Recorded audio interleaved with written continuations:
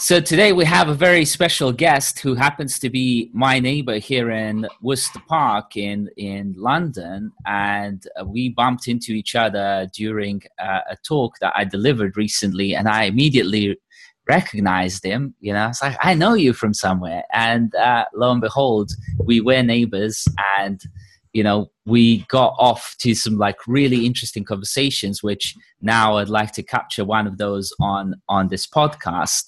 And today we want to talk a little bit about car industry, specifically automotive industry, and really delve deeper into what's going on there, what has been really already going on, as well as what might be going on in the future, and how what sort of wisdom from the business side we can pick up from there. First things first, John, let's hear a little bit of introduction about who you are, because I don't like to introduce people. You know yourself the best. Yeah, sure. I mean, I guess in one respect, I'm not a hardcore car industry kind of guy. By that, I've not been in the car industry for years and years and years. Yes, I was brand ambassador for the Nissan GTR for a point. I was part of the French car manufacturer Alpine's launch or relaunch into the UK, which was a fantastic project to be involved in. But I was also a founder member and for the first 10 years chairman of quite a prestigious car club, and we had members around the world.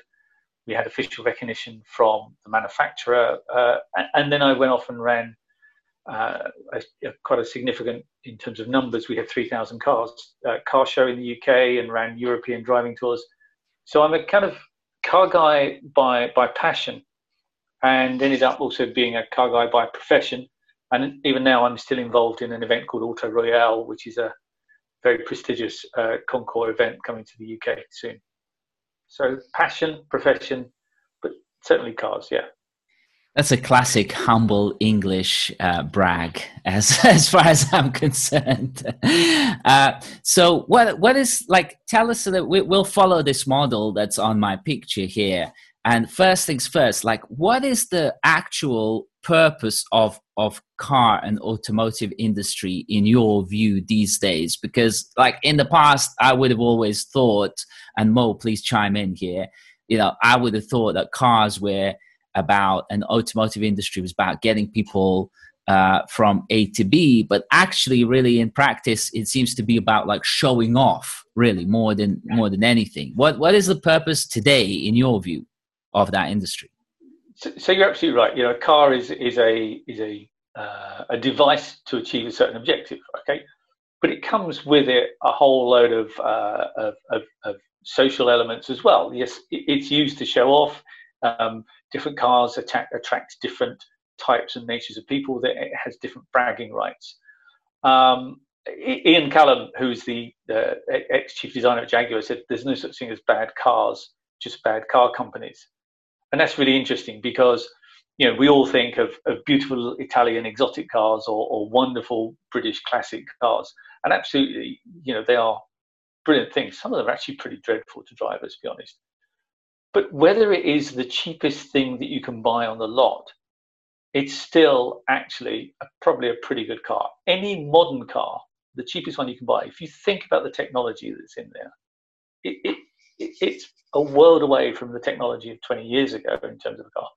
So cars themselves are fantastic devices. We all have our favorites. We all have reasons for buying them, whether that's to how, the emotion it stirs when you're driving up the gravel driveway to stay in a beautiful hotel for the weekend and go to a wedding, or what it looks parked outside China White. It doesn't matter, right? It all attracts an emotional an element to it, and that's key in the customer buying psyche. But the car industry itself is a fundamentally different thing.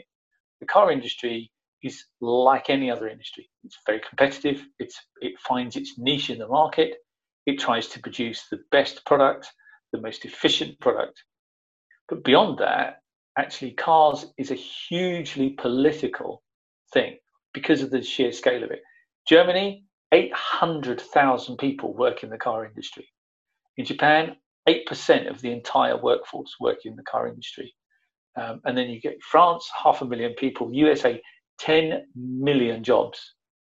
So from the car manufacturing industry, it's huge. It's political, and that in itself is the problem. So in that sense, then the people aspect of the industry is not just manufacturers and engineers of the cars and buyers and dealers, but it's also government that's playing part in this whole thing, because there's like a whole supply chain and then some, right? So tell us a little bit more from your years of experience, because I always have this kind of idea of what it's like, but then there's my idea and then there's a kind of reality. Who are the people involved in this process? Sure. I mean, there are certain countries that are very deeply entrenched in the automotive industry. The UK certainly used to be. It's not now. The UK car industry employs some 40,000 people. It's nothing like it used to be. But we're still very passionate about the British brands, and Aston Martin stands out, as the most significant one of those. But it's just the sheer impact of what is happening now to the car industry, what has been happening to the car industry, and that in itself is changing, and what the future means. It's at the point where no car company can fail, and I don't mean that in a too big to fail kind of banking kind of quasi reference. It's the sheer impact. In France. So just recently, Moody's downgraded 7 manufacturers in their credit rating. 7. That's the industry, if you like. Now, one of those was downgraded to junk. Okay, it's frightening, and that's a car manufacturer that employs about 200,000 people. Now, that's a challenge for the country, because it employs 200,000 people. It probably employs twice as many of that in the whole supply chain industry and the support industry and everything that goes with it. No matter how bad that company is, and the state owns a percentage of this company, they have to turn it around. They have to do something. And the problem is, there's too many cars. We are making too many cars. Year on year on year for 20 years near enough, the number of cars produced is going up. And until recently, that was a problem. Then China started to become quite a significant buyer, and the problem went away. The problem's back again, but the problem's back again only bigger. And you're on this train of constantly trying to develop and improve, which has huge R&D costs. And at the end of all of this, you've got people whose jobs rely on it, and you've got people who are the customers, and they seem to be getting squeezed out. So in your comment about people are the biggest challenge for the employers and the government, but they're also the least important part of the process. That's interesting. Mo is sitting in France. Have you noticed much change in attitude towards Renault as a company in France? What do French people think about Renault? Well, I mean, they do have some good sports brands in that respect, but I think, and this is more of a generational comment, I think, our generations, I'm in my late 20s, doesn't really care that much about car ownership. For us, it's more about mobility, right? So for me, I still have yet to get my driving license, but I've mostly lived in cities throughout my life. I was living in London for 5 years, and I was always on the tube. The bus network is great. And even when I do get round to purchasing a car, I'm not really going to have a national pride buying consideration. It's really going to just be more about either something functional that gets me around that looks nice. So I have identified a few Peugeot models, but just as starters, or the more luxury end, something German. But in that respect, I think we're in a generation now where basically people don't really care about buying a car like it used to be. I mean, you've got great transport networks. You have really more the environmental consciousness as well. And if you do want to not get in the tube, well, there's Uber for that.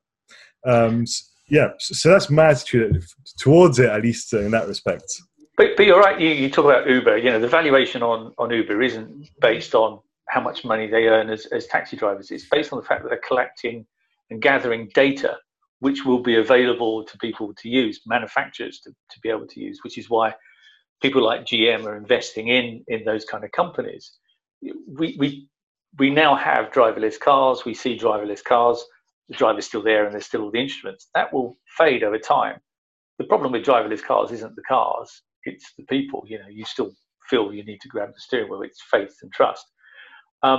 So yeah, you're absolutely right. We will move away from car ownership, and with things like PCP, we kind of almost have.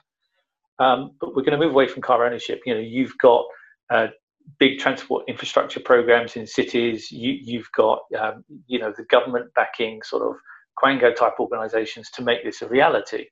And you'll jump in your little pod. They've got them at Heathrow Terminal 5. There is absolutely no reason why they can't run those through the city. Just some infrastructure in the streets to put them on, and you're away. Jump in your little pod, tell it where you want to go, away you go, get out the other end. No drivers. It's small enough to put 4 people and 2 bits of luggage in. So you can double the number of lanes and quadruple the number of cars on the road. That's the future. The reality is we're a long way away from that, and the people who are getting into that, if they're the car manufacturers, that's a fundamental shift, which is why you have companies like Tesla, which are valued now more than General Motors and Ford combined, because they're not a car company. Tesla is not a car company. It's a transportation company, which includes a number of elements: batteries, charging, and cars. So the world is changing, demands are changing. You're absolutely right, Mo. People don't want to own cars. Why buy something that's going to be worth less tomorrow than the day you bought it? It's a depreciating asset, and that too is because of oversupply. So what? Yeah. I was just going to make one final comment just before we move to the next theme. So, talking about people, John, you mentioned the change in habits. There's one company in France that's taken off, and I think now is actually at the unicorn status, called BlaBlaCar, which used to be called Covoiturage.fr. And it's huge, right? Because basically what you're seeing is this, kind of sharing economy where actually, even if you don't have transport links, you have now peer-to-peer intermediation and people sharing their asset with each other's on a use basis. So I think this what's interesting as well is that, you get to meet people that are not necessarily from the same social background as you. I mean, I've traveled with people who are retired, guys in the army, person who's like a student. So I think also this fact of people not focusing so much on car, but just more like interconnection and mobility and, getting from A to B without really giving a damn about the rest. That's also a big social change we're seeing. Yeah, and people are, if you've got an asset that's sitting on the driveway for most of the time, people are now renting them out. I can rent out my driveway, I can rent out my car, and it should potentially pay for itself. So, yes, as a society, we're becoming less precious about ownership. Don't get me wrong, the people with the very beautiful, very expensive cars may still be very precious about it. But for the average car user, it's changed, and it will continue to change. The interesting thing right now with us traveling less, a lot more people working from home, that will evolve eventually into more people working from home, or should we say less people commuting daily to their office. And that will change the need and demand for cars. Currently, families with 2 cars will say, well, actually, we could reorganize ourselves and only have one. Families with a car will say, well, actually, we can rent it out during the day. And to your point, the car sharing, some families will get rid of cars. So the people element is interesting because it's actually going to create less demand. It's very early days, I know, but about a week ago in Germany, lockdown, they allowed car retailers to open again. And in the UK, they're now allowing car retailers to open, but not the showrooms. So you can go online, configure and order a car. It will be delivered to you. You can book your car in for a service. Car retailers are not, are getting organised for these people wanting their car serviced. So they're ahead of the curve. But the idea that you need to own a car is going away. So what they've seen in Germany, they've opened their stores on, I think it was the 20th of April. The footfall, if you can call it that, because it's online mainly, is down 60%. Like less than half the people they're expecting to come in and go, I haven't bought a car for 2 months because I've been waiting to trade in my old one and now I'm just not turning up. It's quite interesting. Whether that pans out long term, I don't know. I suspect it will never get back to the height it was. So are there any other major changes in expectations from consumers that you are noticing, John?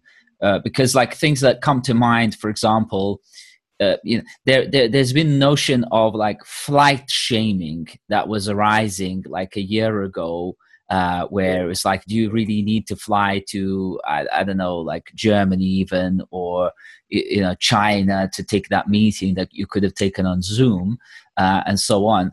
Like, will there be some sort of thing around car shaming, as in, are you driving a gas guzzler? Do you really need that? Why can't you use something else that's a bit more maybe electric or less polluting or something like that? And, certainly in our area where we're living, those kind of SUVs and gas guzzlers have been very popular with mothers that are dropping kids off to schools and so on.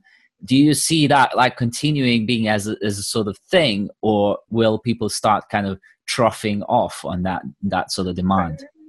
That's an interesting question. I think you're seeing a positive rather than a negative. So the idea that people want to buy electric cars, hybrid electric is by a country mile the biggest growing market sector in terms of new car sales. So you are seeing people embrace that in a positive way. You're not necessarily seeing any shaming going on. It'd be quite difficult, I guess, to shame someone who turns up in a £200,000 exotic sports car.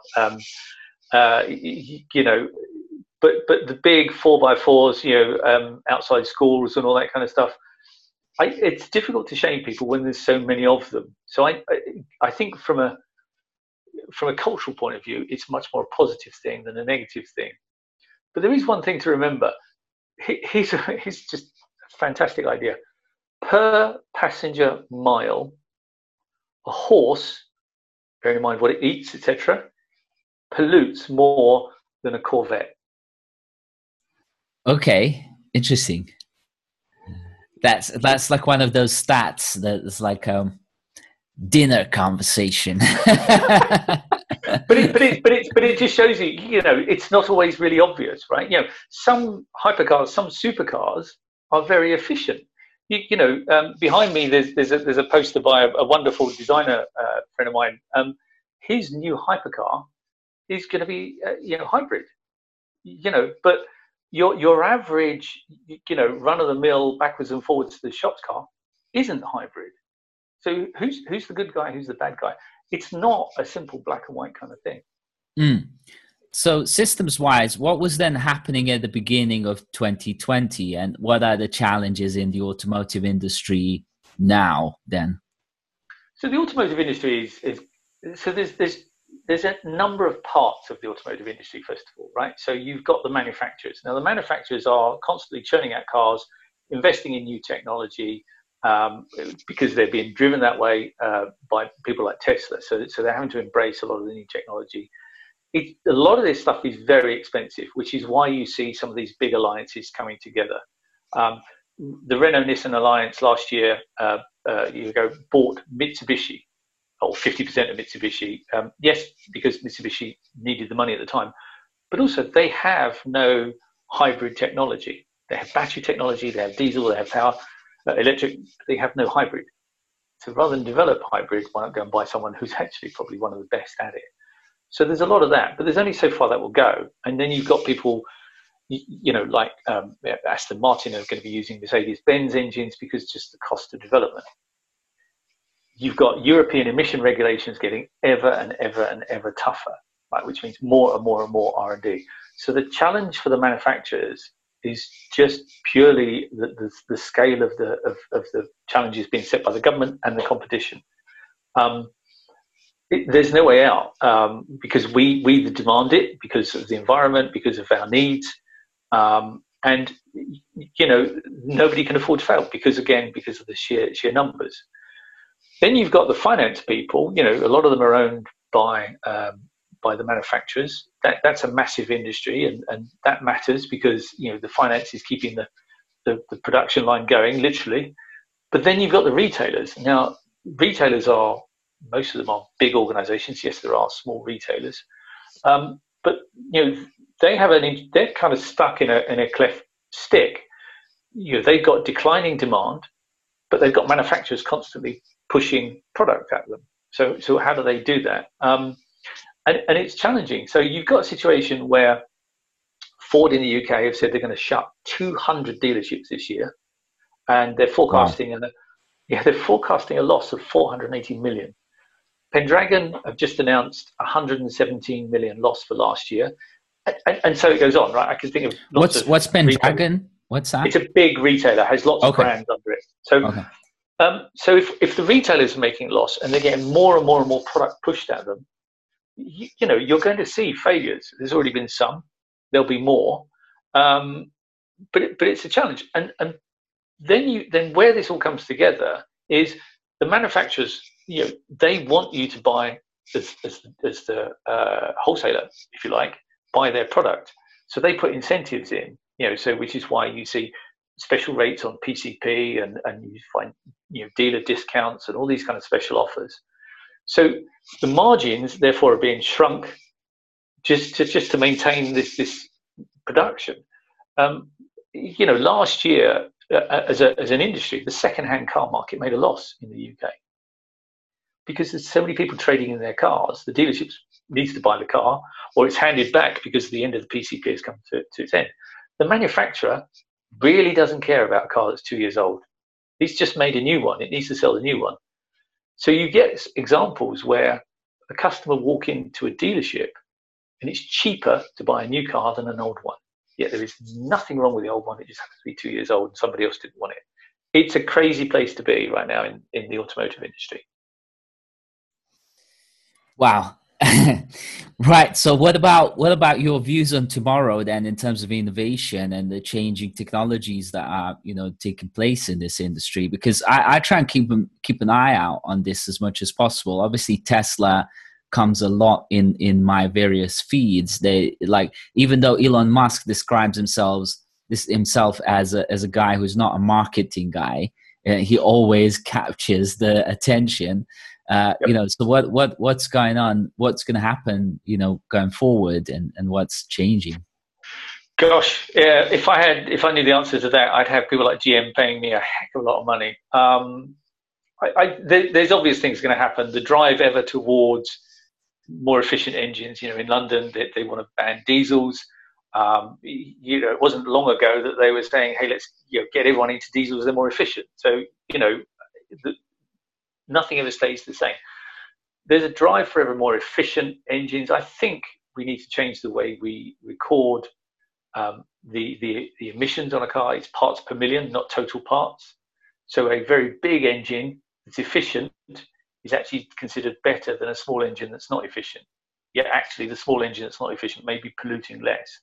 So some of the regulations need to change.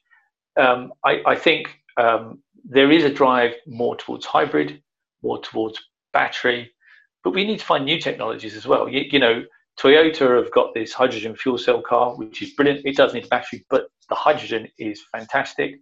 That technology needs developing. The challenge with battery cars is the batteries themselves. The stuff that they make those batteries out of. There's not enough if half the world decided to go battery tomorrow. We couldn't get it out of the ground. There's just not enough. So where do we find all of the raw materials? Batteries degrade over time, which then somehow we have to dispose of this. So it has an environmental impact. So we haven't actually got the answer yet.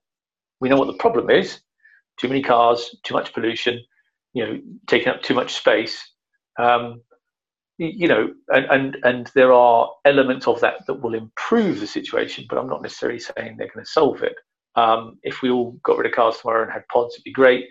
If we all got rid of our cars and had a bicycle and only commuted 3 miles to work instead of 50 miles to work, that'd be great, but society won't stand for that. The simple challenge is there's no one fix. There's a lot of stuff that needs to change. The interesting thing right now is society is actually driving that change. And I'm not sure who's winning, but it's a long race, and we've got a long way to go and a lot of money to do it. Sorry. John, so I'd like to bounce back on that actually. So you've mentioned, the different practices in terms of how we build cars, how we design them. But, as you said itself, a car is only an object. There's a whole ecosystem around it, right? Manufacturers, people, resellers. So I'd just like a bit more your comments in terms of like the social innovations you see, different practices we might see emerge, whether at industry level or in like individual social level. I say that this is so vast, but one example I've seen that benefits the manufacturer is the financialization of the car, right? So rather than the car being a physical asset that you buy, the car being a financial product with underlying collateral, which keeps people, like with iPhones, right? You get the iPhone. It works very well for 3 or 4 years, but you get into a contract where they'll offer you the upgrade after a year or two. And obviously, when you're looking at, this kind of new financial products, that's pure profit for them, essentially, because you've got a loan, it's very secure, you don't have all the intermediaries, because you're unlike, like a bank that would own its branches, well, you own or partner with the retailers that are selling that. So, I mean, outside of the financing, are there other trends that you're seeing? What does kind of the future on the social aspect look like? So let's talk about financing first. And your comment about iPhone is interesting. In France, I don't know if they've brought in the laws yet, but about technology obsolescence and those kind of things. People throwing iPhones away that are 2 years old. That's just not good, right? We're very good at making laws with tech giants. Right. Okay. We'll leave that one there, right? But this idea of obsolescence is not it's not great for the environment. It's not great for the owners. The residuals on cars, used to buy a car. When I bought my first car, I sold it 3 years later, and I didn't lose much money. Now, if I buy a car, by the time I've got it home, right, I've just lost tens of thousands of pounds, kind of thing. It's crazy. So, and that's this finance thing. Now, in terms of social trends, I think the very notion that you would buy something that's a depreciating asset of a significant spend is a weird notion. So previously, it didn't have a significant depreciation. Now it does. One could argue that the finance is what's driving the depreciation, because it's now easier to get finance on a car, and it's easier to change. And go back to Jason's point right at the beginning about the social thing. Yeah, you want a 2-year-old or a 1-year-old car on the driveway, not a 7 or 8-year-old car on the driveway. And that's wherever you live, right? That's a social phenomenon that we have. So I think the social changes. There's one thing, Mo. In 3 years' time, 4 years' time, we should have a conversation about an advert you'll be hearing on the radio that said, "Where you missold PCP."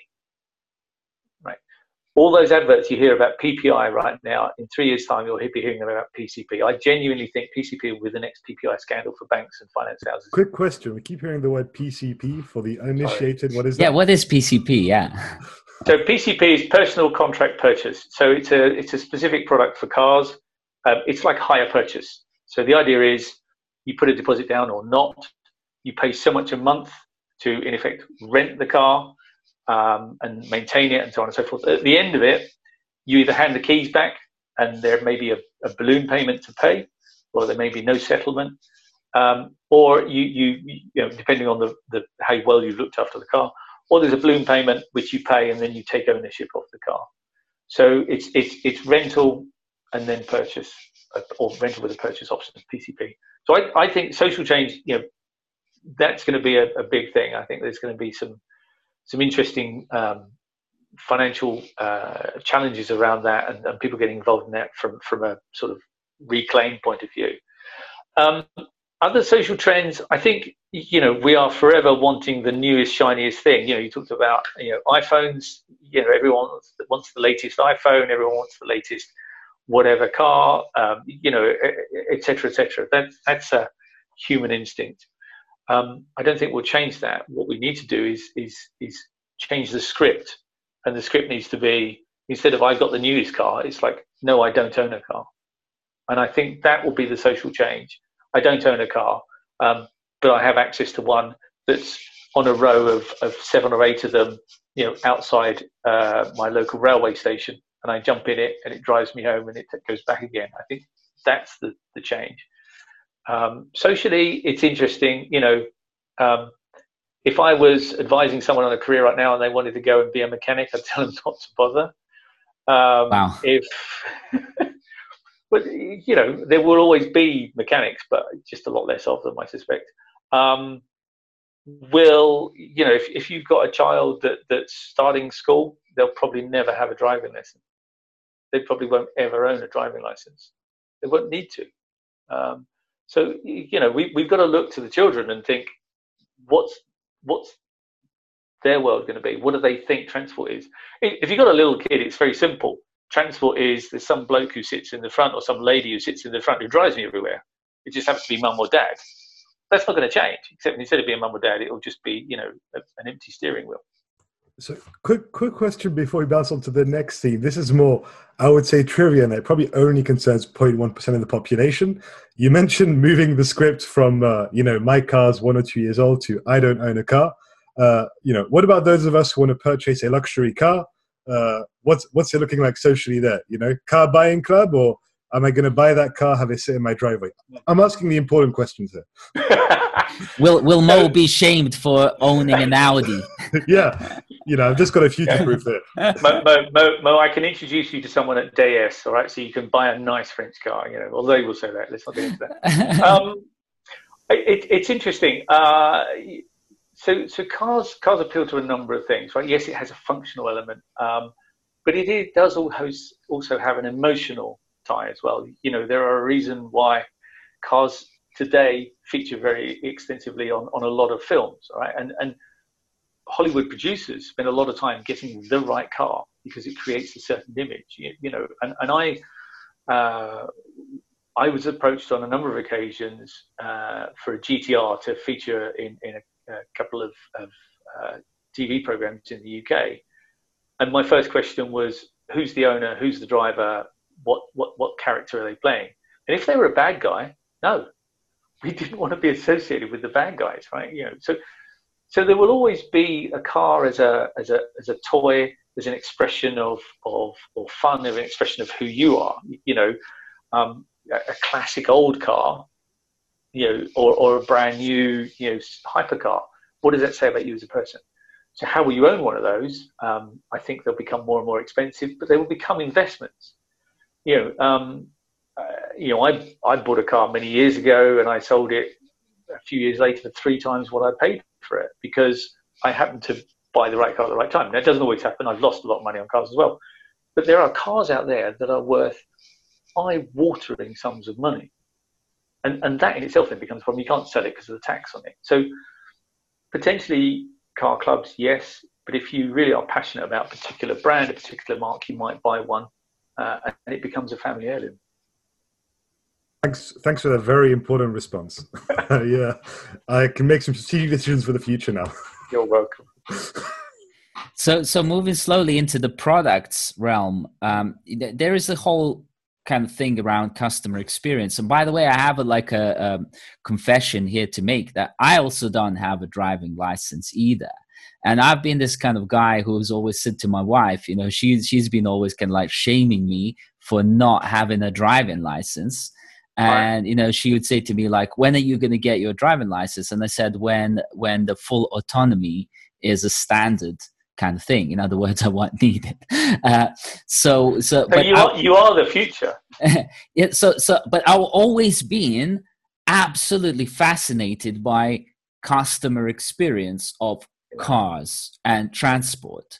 And so the question then is, what is the customer experience of what's it going to be like, and is that really the product here that we're looking at, and why is it perhaps not changing as much as it perhaps ought to, considering these kind of trends? And yeah, I've been waiting for this for 20 years now, and it's like I'm still thinking, like, my gosh, I might have to get a driving license. So Jason, you can tell your wife that you are the future, that John Fuggles has said, you're actually going to be a role model. I've been saying that to her, and she just says, like, oh, shut up. So, I mean, a car has changed very, very little, since Mr. Benz and a few of his chums got together. The first petrol station in Germany was 100 years ago. They haven't changed. You still drive till you run out of petrol. And by the way, it was invented because his wife wanted to go and see a friend. And by the time she got there, she ran out of petrol. So he built a petrol station in that town. That hasn't changed. That's love. That's love. That's love. Yeah, build your wife a petrol station. There you go.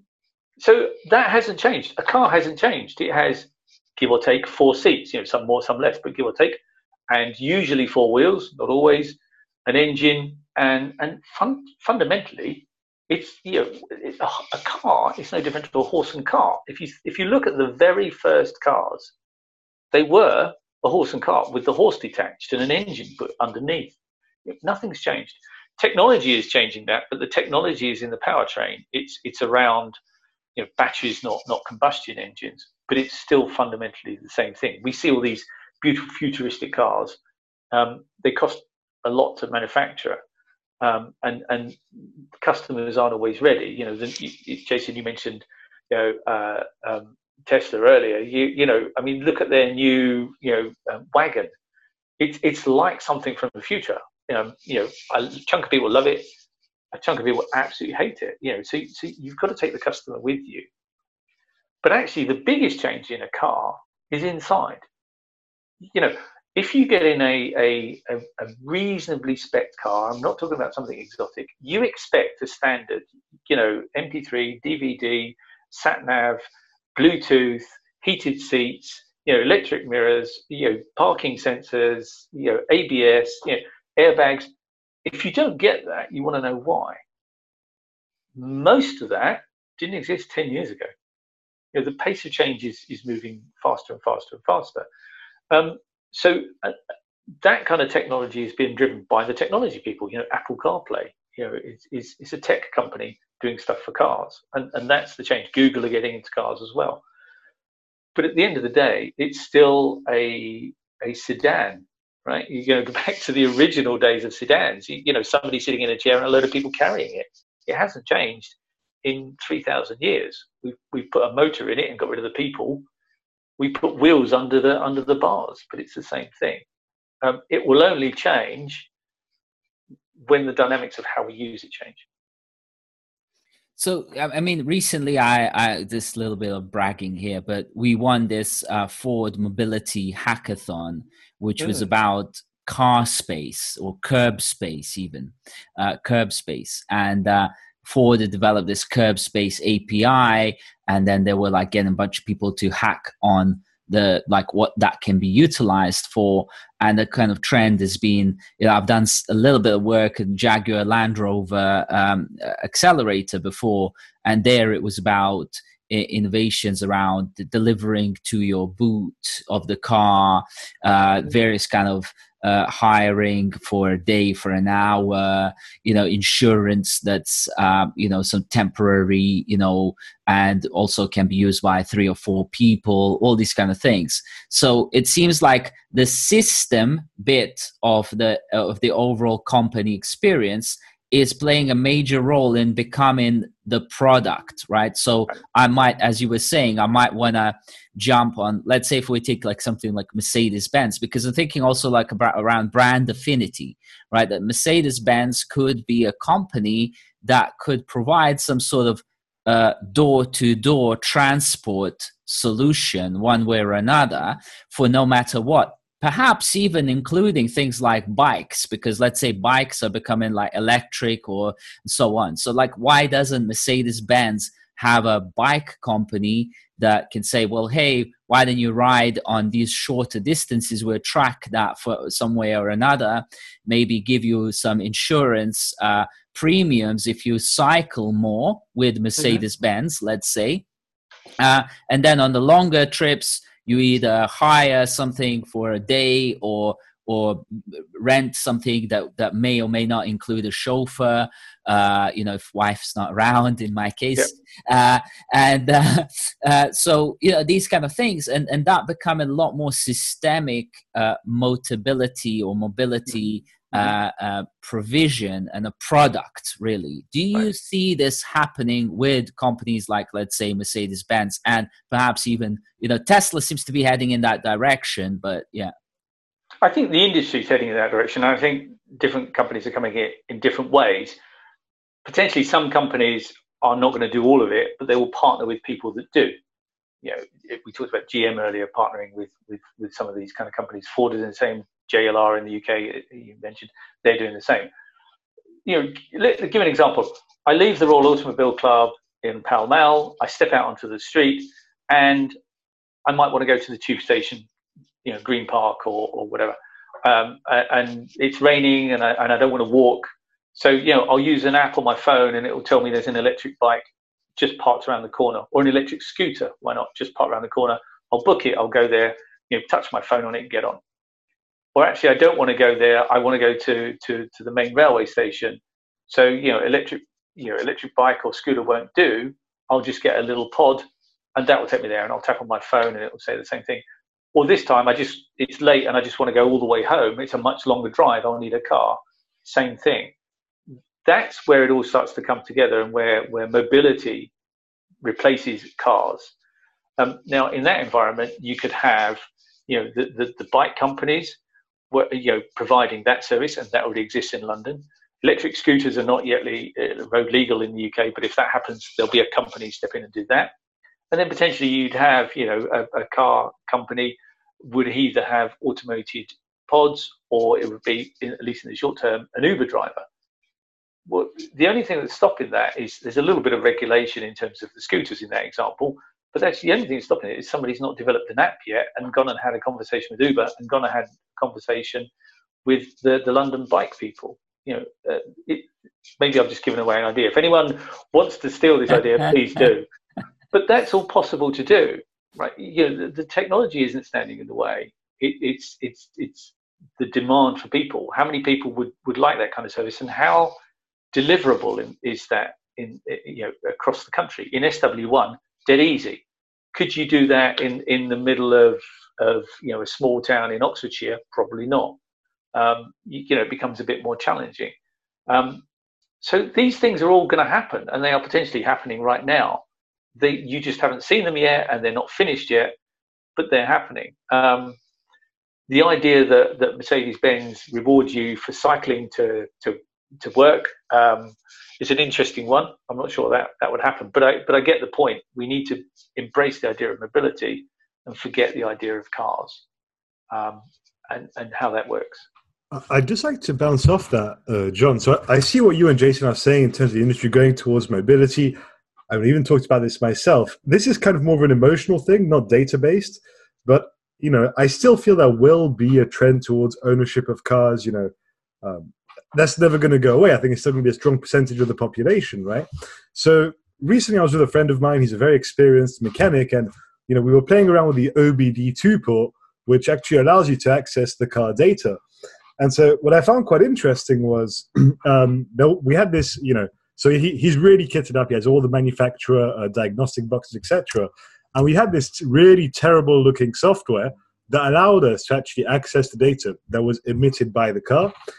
And I came to the realization, and correct me if I'm wrong, the reason the software was so terrible was because the manufacturer, the creator of the software, the company that made it, basically had to go through and normalize the OBD signals from every manufacturer into the interface, yes. Which explained why we had access to some gauges, but there wasn't actually data for that. So in terms of products, what I'd like to ask you is, what do you see in terms of potential, either like self-data hacking, which is a smaller percentage of the population to which I'm sensitive, or just like larger scale use of this data that cars have, normalization of this data ecosystem?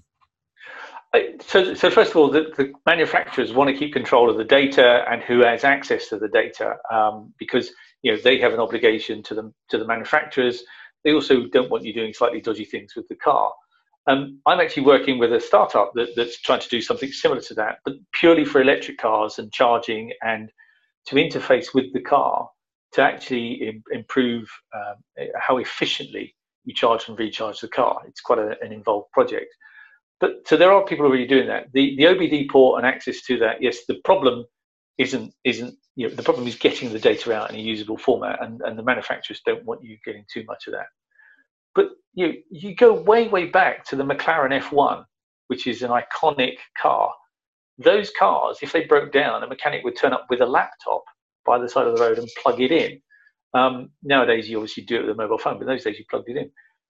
When that happened, people were scratching their heads going, hang on a minute, there's a man with a computer fixing my car. They just couldn't get their head around it. Now, actually, if you see a mechanic without a computer, you wonder, is he actually doing all of that he should, or is he just doing some of it? So the OBD access to data is about protecting their IP in some respect, if you like. It's no different to you talked about Apple earlier. You can download the apps, you can get your data off, but you try getting the really sexy stuff out of Apple, you can't. They don't want you to. Right? That's not what they want you to go play with. So there is a need for some of these companies to come together, and at the same time, there's going to be people trying to hack into it. Where that gets us, I don't know. It's interesting. That reminds me of another hackathon I attended, which was organized by Honda. It was called Power of Dreams, which is their brand tagline.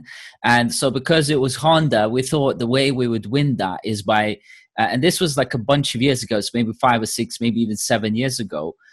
So at the time, the kind of notion of smart car wasn't really that kind of popular. So we created like a prototype, this app, that was to do with controlling the heat inside the car, set the music on before you come in and all that kind of stuff. And then we spoke to one of the Honda engineers and said, to what extent can we tap into the data of the car? And he said, we can, but I've got to call this engineer from the factory to bring this like massive rig that plugs it in. And I was like, hold on. No. We're talking about like a smartphone accessing. It was like, oh, that's not going to happen in a million years. That's what he was telling us. And the guy who ended up winning that hackathon just basically made a productivity app for teams to, collaborate with, which is like, okay, how's Honda, really, playing a role in that? But that was an interesting thing. What's to me interesting to see is how is all this going to get tied in, right? Because without a kind of like standardized data interchanges and some sort of APIs and actually more of the kind of softwareization of the industry, how is the industry going to move forward in your view, John? Well, so first of all, as we move away from internal combustion engines, there's less really critical data, right? A lot of that data that you were talking about was about engine and that kind of stuff, which they don't want their competitors knowing about. So as we move away from that, it becomes less need to protect data. I'm not sure there is a desire too much in the part of the car manufacturers to combine and collaborate to have like an open system. I think that takes away some competitive advantage. So the idea that if you need an application to be able to remotely start your car and drive it to your driveway so that you can walk out the door and get in it, if you've got a Ford, that'll be a Ford app. If you've got a Vauxhall, that'll be a Vauxhall app or a PSA app, right? There won't be one app. Where that potentially will change is I think you'll see some of the car companies will get very close with some of the tech companies. One of the cars I'm passionate about, the Nissan GTR, the technology in there, the screen in the middle, the MFD, that was all built by Sony. So you're going to see that kind of stuff coming together. You're going to see, the Googles of this world potentially signing a partnership with a big car manufacturer, and you're going to get in, and it's going to be a flat screen display, and it's going to have Google Chrome on it, which is going to, present all the information you need about the car. Probably won't let you surf the web while you're driving. That might not necessarily be a good thing, but I think that's going to happen because it's one less thing for the manufacturer to develop, and they can hand that to an expert. In the same way that the car manufacturers don't make tires. Making tires is an incredibly, designing, developing new technologies, making them stickier so you can stop quicker, but making them less abrasive so they're more efficient. How do you do that? So tire technology is fascinating, and it's just not something the car manufacturers get into. So what else is on that list that potentially you go, actually, you know what, we'll get some other experts to do this, and I think that's where that will change. So that brings us into the money side of things. What's going on with the money in this industry, John? Well, a lot of car manufacturers are losing money, that's for sure, especially right now. We had the big financial crash, and there were times where some of the biggest manufacturers in the world would just had no value. The debt they were carrying, usually related to pension schemes and such, was more than the value of the car company. And to a certain extent, they've never recovered. You're seeing huge bailouts or support for the airline industry. I think that's following with the car industry, because after we come out of lockdown and people return to normal, they will second think whether they want to change the car so often, whether they need that many cars, whether they're doing that many miles. So there's two schools of thought on the pre-owned or second-hand market, and I've spoken to people thinking both sides. One who think that's going to be relatively flat or decline because people are just going, actually we won't buy another car. Other people who just think it's going to take off because people are going to be less reluctant to spend more money on a new car. The other side of it, on the new cars, there are different opinions, but the overwhelming opinion is it's going to take a long, long time to recover, if ever it does fully recover, and we're going to see a slowdown. That just puts more pressure on the manufacturers. Now you've got factories closed around the world, and don't forget, for the most part, car manufacturers are big companies, and they have production capabilities in multiple countries. First thing they'll do, they'll look after their own, right? German car companies are reluctant to close factories in Germany. French car companies are reluctant to close factories in France, and so on and so on and so forth. But you might see car manufacturing plants in other companies mothballed or just closed down completely to reduce their production capability. If they all do that, that's better for the industry. It's probably not better for local employees. So question on the money theme then, John, right? So, I mean, up for the last century, car manufacturers have been companies that make money by producing and selling cars. Pretty simple recipe, right? More recently, they've become their own bank by selling financial products that are especially profitable on people that have issues with repaying the loan. They could take the car, and that's a whole industry in itself in the US, which is, doing car loans at outrageous rates, repoing the car, redoing it back out, right? Yep. But what are the sources of revenue tomorrow for manufacturers? Well, gosh, if you're manufacturing a car, someone still has to buy it. You still have to sell the product. The squeeze is coming because if there's less people buying them, and you talked about the finance element of car industry. 2 years ago, some of the big car companies pulled out of direct finance, and they handed their finance book over to banks or finance houses because they could see where this was going. Look, whether it's a beautiful brand new Aston Martin parked on my driveway, or whether I use an app and a little 4-seater pod no bigger than a smart car turns up and whisks me off to the station, somebody still needs to pay for that as an asset. Somebody needs to buy it, maintain it, etc., etc.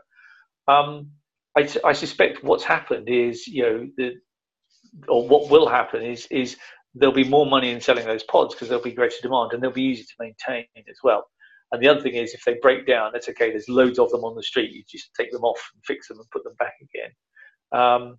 So I think that's where they have to go. If they don't embrace that technology, they become dinosaurs. Dinosaurs don't rule the earth anymore. Yeah, dinosaurs became oil. Yeah, there's an irony. Yeah, true, very true. Which hopefully we need less of. You're right. I mean, different industries can diversify. The technology can manifest itself in different ways. You can move into different markets.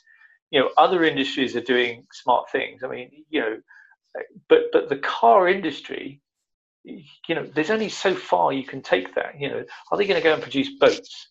Well, no, not really. I mean, don't get me wrong. Lamborghini would argue one of their biggest competitors is a yacht company, but they're not going to go and make yachts, right? Are they going to go and make aircraft? Actually, Honda are looking at that, right? But there is only so far you can go. They're not going to go out and whereas the technology companies, like Tesla, which is a technology company, like Google, like Amazon, like Apple, are moving into the car space, should we call that, i.e. not making cars, but they could very, very well do one day. It's very difficult for someone like Ferrari to suddenly invent a watch or a phone or a smartwatch or a phone. Right? It's really difficult. So I'm not sure the car industry has much room to move. I think it just has to get smarter and identify the partners that it wants to work with, rather than not find new markets. So I'd love to just bounce off of that, because that kind of makes me think of growth. You mentioned at the very beginning of this conversation, John, that car industry is basically static, right? And so what you just told us in terms of, the pods, the maintenance, it seems to me like, if we're going to talk about growth, that car companies are going to move from being a direct-to-consumer proposition to being a business-to-business entity in the value chain, and selling initial assets as capital, but then really making money from ongoing operational recurring revenue agreements with the end service providers, such as tech companies or cities, etc., that will actually be leasing out the mobility to the end user. That's my thought. What are your thoughts about that? Side note on that. Like, I mean, Elon Musk has said that, for example, for Tesla, they would get to a point where no longer do they manufacture new cars, but are getting into more around optimizing how this can be leased out, rented, shared, all that kind of stuff, and maintained in a sort of ongoing way. So is that what you see, John? Yeah. What's wrong? Car as a service, right? We talk the software industry not that long ago. You bought a license. Hardly anyone sells licenses nowadays. It's software as a service. The car industry will be the same. A car as a service. At the moment we have that. It's a taxi. It's Uber. It's a seat on a train. Right? You pay to go from there to there. So why doesn't the car industry do the same? Well, it is. It is moving in that direction. So you already have car hire companies, van hire companies, where you pay by the hour. In the airline industry, you've got Rolls-Royce does a thing called power by the hour. When you get on your when we're allowed to get back on an aircraft to fly around the world to go on holiday, if that's not environmentally damaging and we get told off for it. But shame on you for even thinking of that. Well, I was thinking about other people, not me. But when you get on that aircraft, the Rolls-Royce engine sitting next to you, when that's off, the airline isn't paying for that. But as soon as it starts to turn and they drive you down the runway and down the perimeter track and up the runway, then they're paying. As soon as they get the other end of land and turn the engine off, they stop paying. So if Rolls-Royce can do that with something that is, if you think about the cost of an aero engine, huge, and you think about the complexity of maintaining it, that's purely a financial decision. So there's no reason why the car industry couldn't do the same. The problem with the car industry is if I have a car sitting on my driveway and I don't use it for a month, whoever are not going to get paid. So the challenge for them isn't the process of charging me for every mile. It's to make sure that when I'm not using it, at least someone else please use it. And we're moving in that direction. And people like Uber are significantly important in that process, because the data that Uber has will tell you at my local railway station how many kinds of cars they would have, with how many seats, with what range, with what configuration, etc., etc., etc. And that would dictate, which cars are parked in there to be used as pods. I keep using the word pod, which has a certain image with people, but I think we will eventually get there. And that's why those companies have the valuation, because they hold the key to what needs to be built in the future. So there's two things that come to mind there. One is that regarding the Rolls-Royce engines, I have a very good friend who's like a consultant to aircraft industry, and he says that 40% of the aircraft cost is in the engines, which is quite staggering. And the engine is made out of 20,000 parts, believe it or not. But the reason why I was saying things earlier on that I was saying around interoperability is because one thing that I can somehow see, and it's sort of like a gut feel based on all these kind of observations that I've been making. I'm sort of like a massive fan of Tesla, from like where are they going next and all that kind of stuff. But basically, one of the ways I see the industry growing going forward is for the manufacturers worldwide that have built quite a staggering really capacity and capability of manufacturing cars and parts and all that kind of stuff, kind of having to somehow band together to produce and keep producing and maintaining this fleet of maybe autonomous vehicles, okay, that end customers end up not so much caring about which brand it is, but how well does it work for my experience, however short or long the journey is, right? So for the manufacturers of the cars to survive and perhaps grow and thrive and maintain themselves, they would need to band together with other manufacturers to provide that seamless end-to-end journey experience for the end customers. Yeah, but that's not the game they're in, and that's quite a big task to take on. So in the UK, you've got people like Transport Systems Catapult, which are working with local authorities to try and change the way cities are built, if you like, or the way that cities evolve, so there's less cars. Now, if they can get that organised, and they can then go back to the manufacturers and say, okay, this is what we're going to do, then they become the aggregator for the service. You know, if you go around, London, there are, bicycles that you can just swipe a card, get on, and away you go. Well, the people who make the bikes don't run the system. It's a different thing. So why would the car manufacturers want to get into running the systems? Find a municipal authority and say, okay, you run the system. You tell us where we can park the cars. You tell us what kind of cars. Oh no, don't worry, our data partner is going to do that. We'll tell you what cars, and you run it, okay? And then you buy the car off us, and then you sell it as a service. The problem with that is there's a lot of cost. The second problem with that is you've got to take the people with you in terms of changing the way they want to travel. If you suddenly shut all of Oxford city centre to traffic and said there are no cars allowed at all, one, it would be beautiful, it would be brilliant, it would be how the city should be in my mind, and I'm a car guy. I think if you did that, people would still want to get around, and they'd need something to replace their car for the slightly longer journeys. So you need to have something that's in place. So it's a chicken and egg. Do you shut off the traffic and then build it, or do you build it and incur all that cost and then one day just stop everyone from entering? And where are they going to park their cars when they get there? Suddenly you're going to need real estate in large clumps, which we now see in Park and Drive. So it's a significant change. Where you'll see it happen first is in new cities. If we were to build Milton Keynes again in 10 years' time, it would be fundamentally different. I mean, it just wouldn't look like the same Milton Keynes we have today. So new cities potentially are the easiest way forward. Because you can build it with that in mind. Older cities, a bit more of a struggle, but it requires authorities, manufacturers, aggregators, finance, and the will of the people. That's a lot of things to get lined up. Yeah.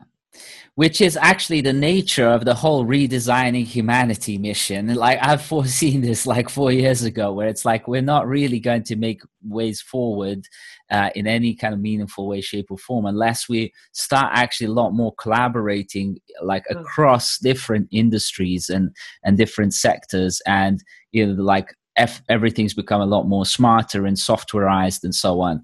Such a fantastic topic. I'm so glad we had this conversation. I'm sure we could go for another 2-3 hours. We're way overblown our aim of 30 minutes, but I think it's well worth going through that imaginary sort of barrier. John, where can people find you, and what are you looking for the most at the moment? Sure. My name is John Fuggles. I own a company called Mission 23. So John at mission23.com is usually the easiest way to get hold of me. Just companies going through a change that requires growth. I work in growth, so that's turnarounds, that's startups, that's companies that have plateaued. How do you get to the next level? And it's not just about let's run a sales campaign, let's employ more salespeople. It's a strategic approach to how do you develop and evolve your business. I genuinely believe that all the really cool projects just begin with an open-minded conversation. So if anyone wants to contact me, I'll have a conversation with them. Who knows where it leads? I mean, that's how you and I ended up on this conversation. So yeah, I mean, Mo, what's my neighbor like, man? I mean, great. To be honest, I have not particularly much industry of the automotive industry, so it's really just good learning all this stuff today, and it's going over with some ideas. But particularly, I think this insight that we had today of manufacturers going from sellers to the consumer to service providers for the tech titans, is really just another proof of the power of data today in this evolving society. Yeah, and thank you for the strategic advice about how to manage my future Audi purchase, John. I'll keep that in mind. Guys, I'm still sitting in this kind of future consumer, who wants to press a button and be able to get a bike, whatever, yacht, even if necessary, for a quick sort of journey on the sea, and that will be maintained through one app. And, it would be amazing to work with companies like Mercedes-Benz and so on at least, plotting out some of that vision for the future. Guys, thank you so much for participating, and reach out to us all, if you want to speak to John and grow your company. Absolutely. If you want to maintain and further keep track of how your company's working, Design Company Software is ready there to help you with all that. So thanks very much, everyone, for listening. And thanks, John, for participating and giving us the wisdom of all ages. Thank you. All the best. Thank you very much. All right. Bye.